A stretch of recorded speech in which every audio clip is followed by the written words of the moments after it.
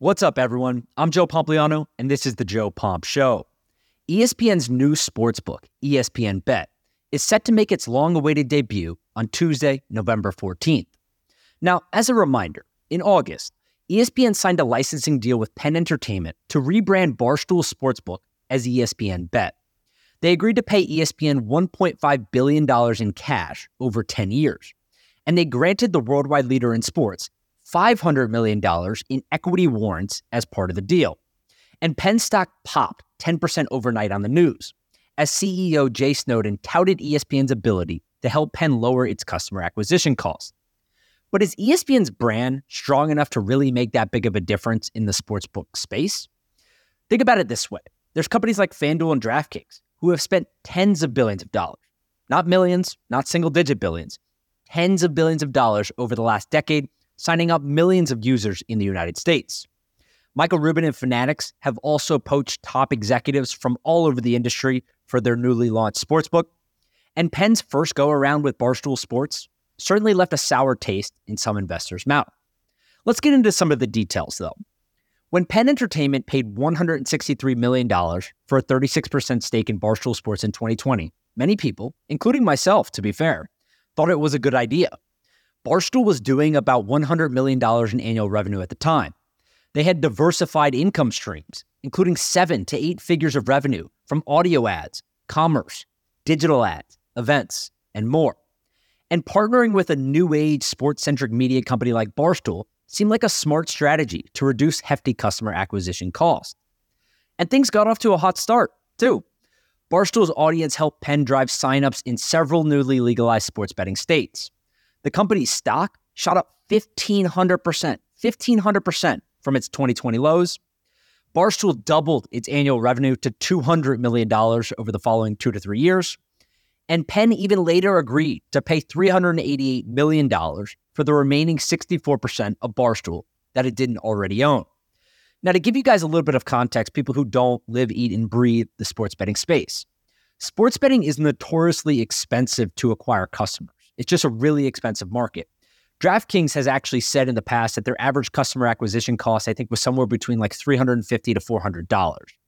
Now, obviously, they're making a multiple of that from a lifetime value standpoint, but it's really expensive upfront to acquire customers. So being able to acquire customers at a cheaper rate through media leverage can be extremely valuable. And again, to give you a little bit of a recap here, Penn did 2 deals with Barstool. In 2020, they paid $163 million for a 36% stake. Then they came back in 2023, so about 3 years later, they paid $388 million for a 64% stake, the remaining 64% of the business that they didn't own. So now they own total control of Barstool 100% for about $550 million, we'll call it. And Barstool was much bigger than people realized at the time. They were doing about $200 million in annual revenue. They were profitable. They had about 500 employees. They had 200 million social media followers across 100 plus shows, everything from podcasts, again, live events, pay-per-view events, etc. And the Barstool Sportsbook was live in 15 states towards the middle of 2023. But just a few months after that second deal was signed, giving Penn full control over Barstool Sports, Penn Entertainment agreed to sell Barstool Sports back to its founder, Dave Portnoy, for literally just $1. And the company booked a $633 million loss on the deal, which was actually $82 million more than it had paid for Barstool.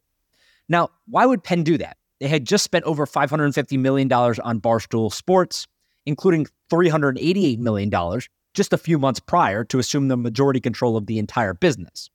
And they were now willing to walk away from that deal without getting anything else in return and giving the business back to Portnoy for $1? Well, let's look at it this way. The truth is, the plan wasn't working. Penn went out and they publicly said that Barstool's edgy content upset regulators, making it difficult for them to gain entry into new sports betting states. But the reality is that Penn had peaked with no more than 5% of online market share in any of its 17 states, putting them in 5th place and well behind competitors like DraftKings, FanDuel, BetMGM, and others. So that's where ESPN came in. Bob Iger and Disney finally decided it was time to enter the sports betting market. And Penn convinced its shareholders it was worth taking another stab at the licensing strategy via a deal with a bigger partner like ESPN. Now, look, if we want to zoom out and look at these two deals, Penn's deal with Barstool versus Penn's deal with ESPN, they're very similar at face value. You're essentially leveraging the media and licensing the content to be able to go drive customer acquisition costs lower and get a higher lifetime value out of your signups to the sportsbook. Get it? I think most people understand that. But the difference between the two strategies is that ESPN is just bigger, right? They're just a bigger party to partner with than Barstool. And I'll give you a couple examples of how. Number one, unique monthly website visitors. When this deal was announced a few months ago, Barstool was probably doing somewhere similar today, but at the time they were doing 8 million unique monthly website visitors. ESPN at the time, similar today, is doing 117 million monthly website visitors. So again, 8 million for Barstool, 117 monthly unique visitors on their website for ESPN. Obviously a huge difference there. But ESPN also has way better distribution capabilities than anyone else in sports today. Let's start with linear reach. ESPN is in 72.5 million homes. Now, that's obviously down from 100 million a decade ago, but 72.5 million homes in the United States alone that ESPN is in is tremendous reach for a partner like Penn. Number two, ESPN Plus subscribers. It's well documented that ESPN is trying to move the people that they've lost on the cable side to their streaming service, ESPN Plus. They've signed up 26 million subscribers over the last few years. They gained 800,000 subscribers during Q4.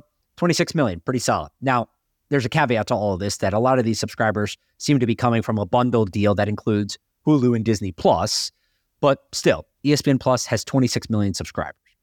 Number three, social media followers. They have over 150 million social media followers just on their main accounts, just on main ESPN accounts. So we're not talking about sub-accounts like ESPN F1 or anything like that. Just the main ESPN accounts.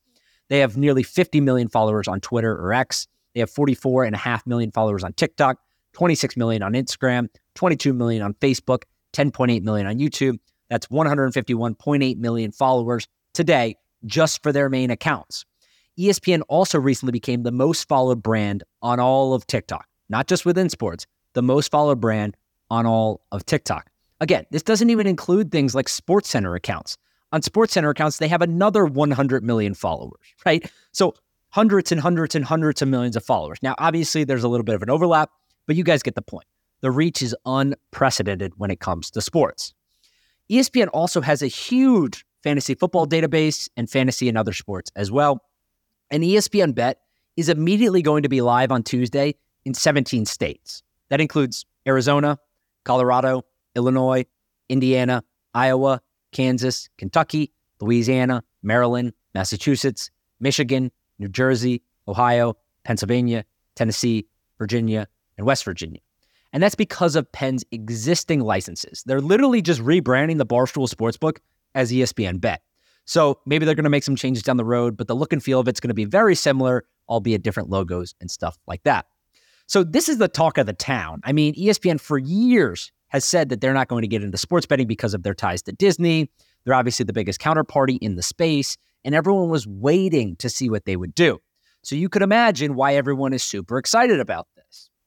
But I'm not convinced that this deal is as good as everyone is making it out to be. Now, I went on CNBC a few months ago, 3 months ago, to talk about this ESPN Penn deal for ESPN Bet. And the words that I used to describe this deal for both companies was Hail Mary. I said, this is a Hail Mary for both companies, Penn and ESPN. And I still believe that. I think it's a Hail Mary for Penn because things didn't work out with Barstool. So they cut their losses by booking a $633 million loss, gave the business back to Dave Portnoy for quite literally $1, although there are some stipulations with that. They signed a $2 billion licensing deal with a bigger player in ESPN. And now they're going to try what's probably one last time to grab a meaningful amount of market share in the sports betting market. That's not to say it's a bad idea. I mean, they really didn't have another option. And partnering with ESPN offers them the best chance at competing with industry leaders like DraftKings and FanDuel. For context, FanDuel and DraftKings alone own 73% of the U.S. sports betting market. If we just want to talk about U.S. online sports betting, there's a report that came out last month that said FanDuel owned 39.3% and DraftKings owned 34.1%. 73% of the market they own. That's absolutely incredible for two companies to own that much of the market. And it makes it much more difficult for someone like ESPN Bet via Penn to come in and take a meaningful amount of market share. If we want to add in casino gaming, DraftKings actually recently became the leader overall. They own 31% of the U.S. online gambling market, which includes sports betting and casino gaming. FanDuel is number 2 at 30%. BetMGM is number 3 at 16%. Caesars is number 4 at 6%. And BetRivers is number 5 at 5%. Again, Penn is nowhere to be found in these rankings because they are a very small player, and it ultimately didn't work out with Barstool. So that's why I think it's a Hail Mary for Penn. They tried this out with Barstool. It didn't work. Now they convince everyone else that it may work with ESPN. We'll see if that happens. That's why I called it a Hail Mary. But this is also a Hail Mary for Disney and ESPN. Think about it this way. ESPN is the worldwide leader in sports. They generate $16 billion in annual revenue and $2.9 billion in annual profit. That $2.9 billion in annual profit is more than Disney's entire entertainment division combined. We're talking about other TV channels, streaming services, movies, everything else. ESPN generates more profit in a year than all of those other services combined. So it's still a cash cow for Disney, no matter how much people want to say that ESPN is dying. It's simply not dead yet. But there is a huge caveat to all this because the underlying economics for ESPN's business have changed a lot over the last decade. ESPN has lost nearly 30 million cable subscribers over the last decade. Like I said, they went from 100 million homes in the US to 72 million homes. Their streaming service, ESPN Plus, lost subscribers for the first time ever earlier this year. And no one's really watching it. I mean, if you look at the streaming numbers in the app versus all the competitors, even non-competitors, things like Tubi and all those other streaming services, ESPN has watched less than them, give or take a month, depending on what's on TV. But the service itself is not very popular, based purely on minutes streamed. So they can talk about how they're going to move everyone over there in 2025 or 2026 or whatever it ends up being. But the service itself is not super popular today. And like I said, this makes ESPN's underlying economics, the financials of the business, how they make money via cable affiliate fees. It makes the business much less desirable going forward. This is why you've seen Disney CEO Bob Iger publicly courting a buyer for ESPN. I mean, it's no secret. Why do you think that they released their financials for the first time ever? It wasn't to go out and pay the leagues more money, because that's what the leagues are saying, right? If you're the NBA or the NFL when their deal eventually comes up, or whoever it is, and you see that ESPN is making $2.9 billion in annual profit, you're like, yeah, you could pay me a little bit more on the rights fees. No, they would never do that. That's why you would not release the financials. But they released the financials because, in my opinion at least, I think they want to sell the business. There's been reports that they've been shopping the business. There's been reports that they've been looking for minority investors from leagues like the NBA or NFL, potentially someone like Verizon or someone else like that. There's a lot of noise around this right now, and where there's smoke, there's typically fire. So don't get me wrong. A $2 billion licensing deal is good, especially in the regard that Penn is in charge of managing the business, the technology, they're in charge of running it, the marketing, everything else. Penn's in charge of the business, ESPN Bet. They're just simply licensing the ESPN name. So getting $2 billion for that is pretty damn good. But my argument is that $150 million per year in additional revenue, because keep in mind, Penn is paying $1.5 billion in cash, but that's over 10 years. And then the other $500 million of the $2 billion is in equity warrants. So really, ESPN's getting $150 million per year in additional revenue from this deal. And the reason why that's actually not amazing is because it only increases ESPN's annual revenue by less than 1% per year, right? $150 million on $16 billion in annual revenue. It's less than 1% increase per year on a top line basis. And when you add in the fact that ESPN sat back and watched, they literally sat back and watched. PASPA was repealed in 2018, paving the way for individual states to legalize sports betting. In 2018, that was. ESPN was ready. ESPN was ready. They should have been ready. And ESPN sat back and they watched other companies build multi-billion-dollar sports betting businesses. People like DraftKings, people like FanDuel, BetMGM even did it, right? These are multi-billion-dollar businesses that they have built since 2018. And now, 5 years later, ESPN wants to get involved. And not only are they getting involved late, they don't own the business, right? They're getting a little bit of equity. $500 million in equity warrants is certainly something. I don't want to make that seem like it's small. But in the grand scheme of things, when there's people out there building multi-billion-dollar businesses, and you are the worldwide leader in sports, or so you call yourself, and you make billions of dollars every single year in cable fees, and you're literally printing cash and subsidizing streaming services for Disney, the fact that they sat back and watched everyone else go out and acquire millions of customers and didn't do anything themselves, They have left billions of dollars in enterprise value on the table by not owning this themselves. By not owning this themselves, they have left billions of dollars in enterprise value on the table. I think that's a huge mistake. I've been talking about this for several years at this point. Now they're going in to go get their beak wet with sports betting. They're using it as pure licensing play. It's a little bit of money. It's not going to change anything for the business long term. And I don't even think it's going to make a material impact on someone's potential offer to buy the business. So no, I don't think Penn is going to reach their goal of 20% of the U.S. sports betting market by 2027. I'm not making that number up. That's what they've said. They want to own 20% of the business in the United States from a sports betting perspective by 2027. So within the next 4 years here, they think that their partnership with ESPN is essentially going to bring them from like low single-digit percentages, effectively 0, to 20% of the market. And that would mean that they're stealing share from the biggest players in the game, FanDuel, DraftKings, BetMGM, etc. The reason I think that is because Penn Entertainment hasn't shown an ability to build a good enough product. I mean, anyone that used the Barstool Sportsbook will vouch for that. They're superior products on the market. A lot of the competitors are using similar technology in the back end.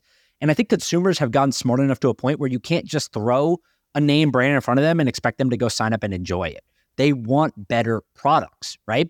And that's part of the reason why, A, FanDuel and DraftKings have built a huge head start. They've obviously been doing this for a number of years. They have spent billions and billions and billions of dollars on marketing to go out and acquire these customers. People are locked in with their bank accounts, with their credits, with their funds, everything else in those businesses. It's really hard for a competitor to come in and steal market share from someone else as these states are already open, right? There's a bunch of states that are already open. So for ESPN to go into these big states and try to steal customers, it's going to be really difficult to do. But B, there's other, like what we'll call DFS-based companies like Prize Picks, Underdog, and Sleeper, who at least have like a unique offering, right? And these companies are creating a wedge to go backdoor into sports betting. So if you're Prize Picks or you're Underdog or you're Sleeper, you've now built this unique offering where people like to play your games. People like the more or less offerings. People like the best ball offerings. People like the games that they built, the products that they built over the last several years. And that's why they've acquired millions of customers. And now what these companies are going to do, or at least tried to do, in my opinion, is they're going to backdoor sports betting. They're going to say, we started with daily fantasy sports. We got a bunch of customers. They love our products. Now we're going to go innovate on the sports betting side. And we're going to go reverse engineer this thing. We're going to backdoor all of you guys. And that's part of the reason why companies like FanDuel and DraftKings have been lobbying so hard against them, lobbying against Prize Picks and Underdog and Sleeper and other companies like that, because they know that that's exactly what they're going to go do. And it's a legit competitor at this point because they have so many people logging into their app every single day and placing bets. Now, look, maybe I'll be wrong on this. It's still too early to deem anything a failure in my mind. Roughly 50% of the United States doesn't even have access to mobile sports betting yet. And I would certainly be happy to change my mind. But Penn's first go-around with Barstool ended up being a total dud. And simply rerunning the same playbook with a bigger player doesn't guarantee success, in my opinion. We'll see what happens, though. I'll make sure to keep you guys updated as things progress and more numbers come out showing the success or potential failure of this business in the long run. That's it for today, though, guys. Thank you so much for listening to this podcast. If you enjoyed it, all I do is I ask that you share it with one or two of your friends. Help me help you by making this podcast bigger. Other than that, I hope everyone has an amazing week, and we'll talk on Wednesday.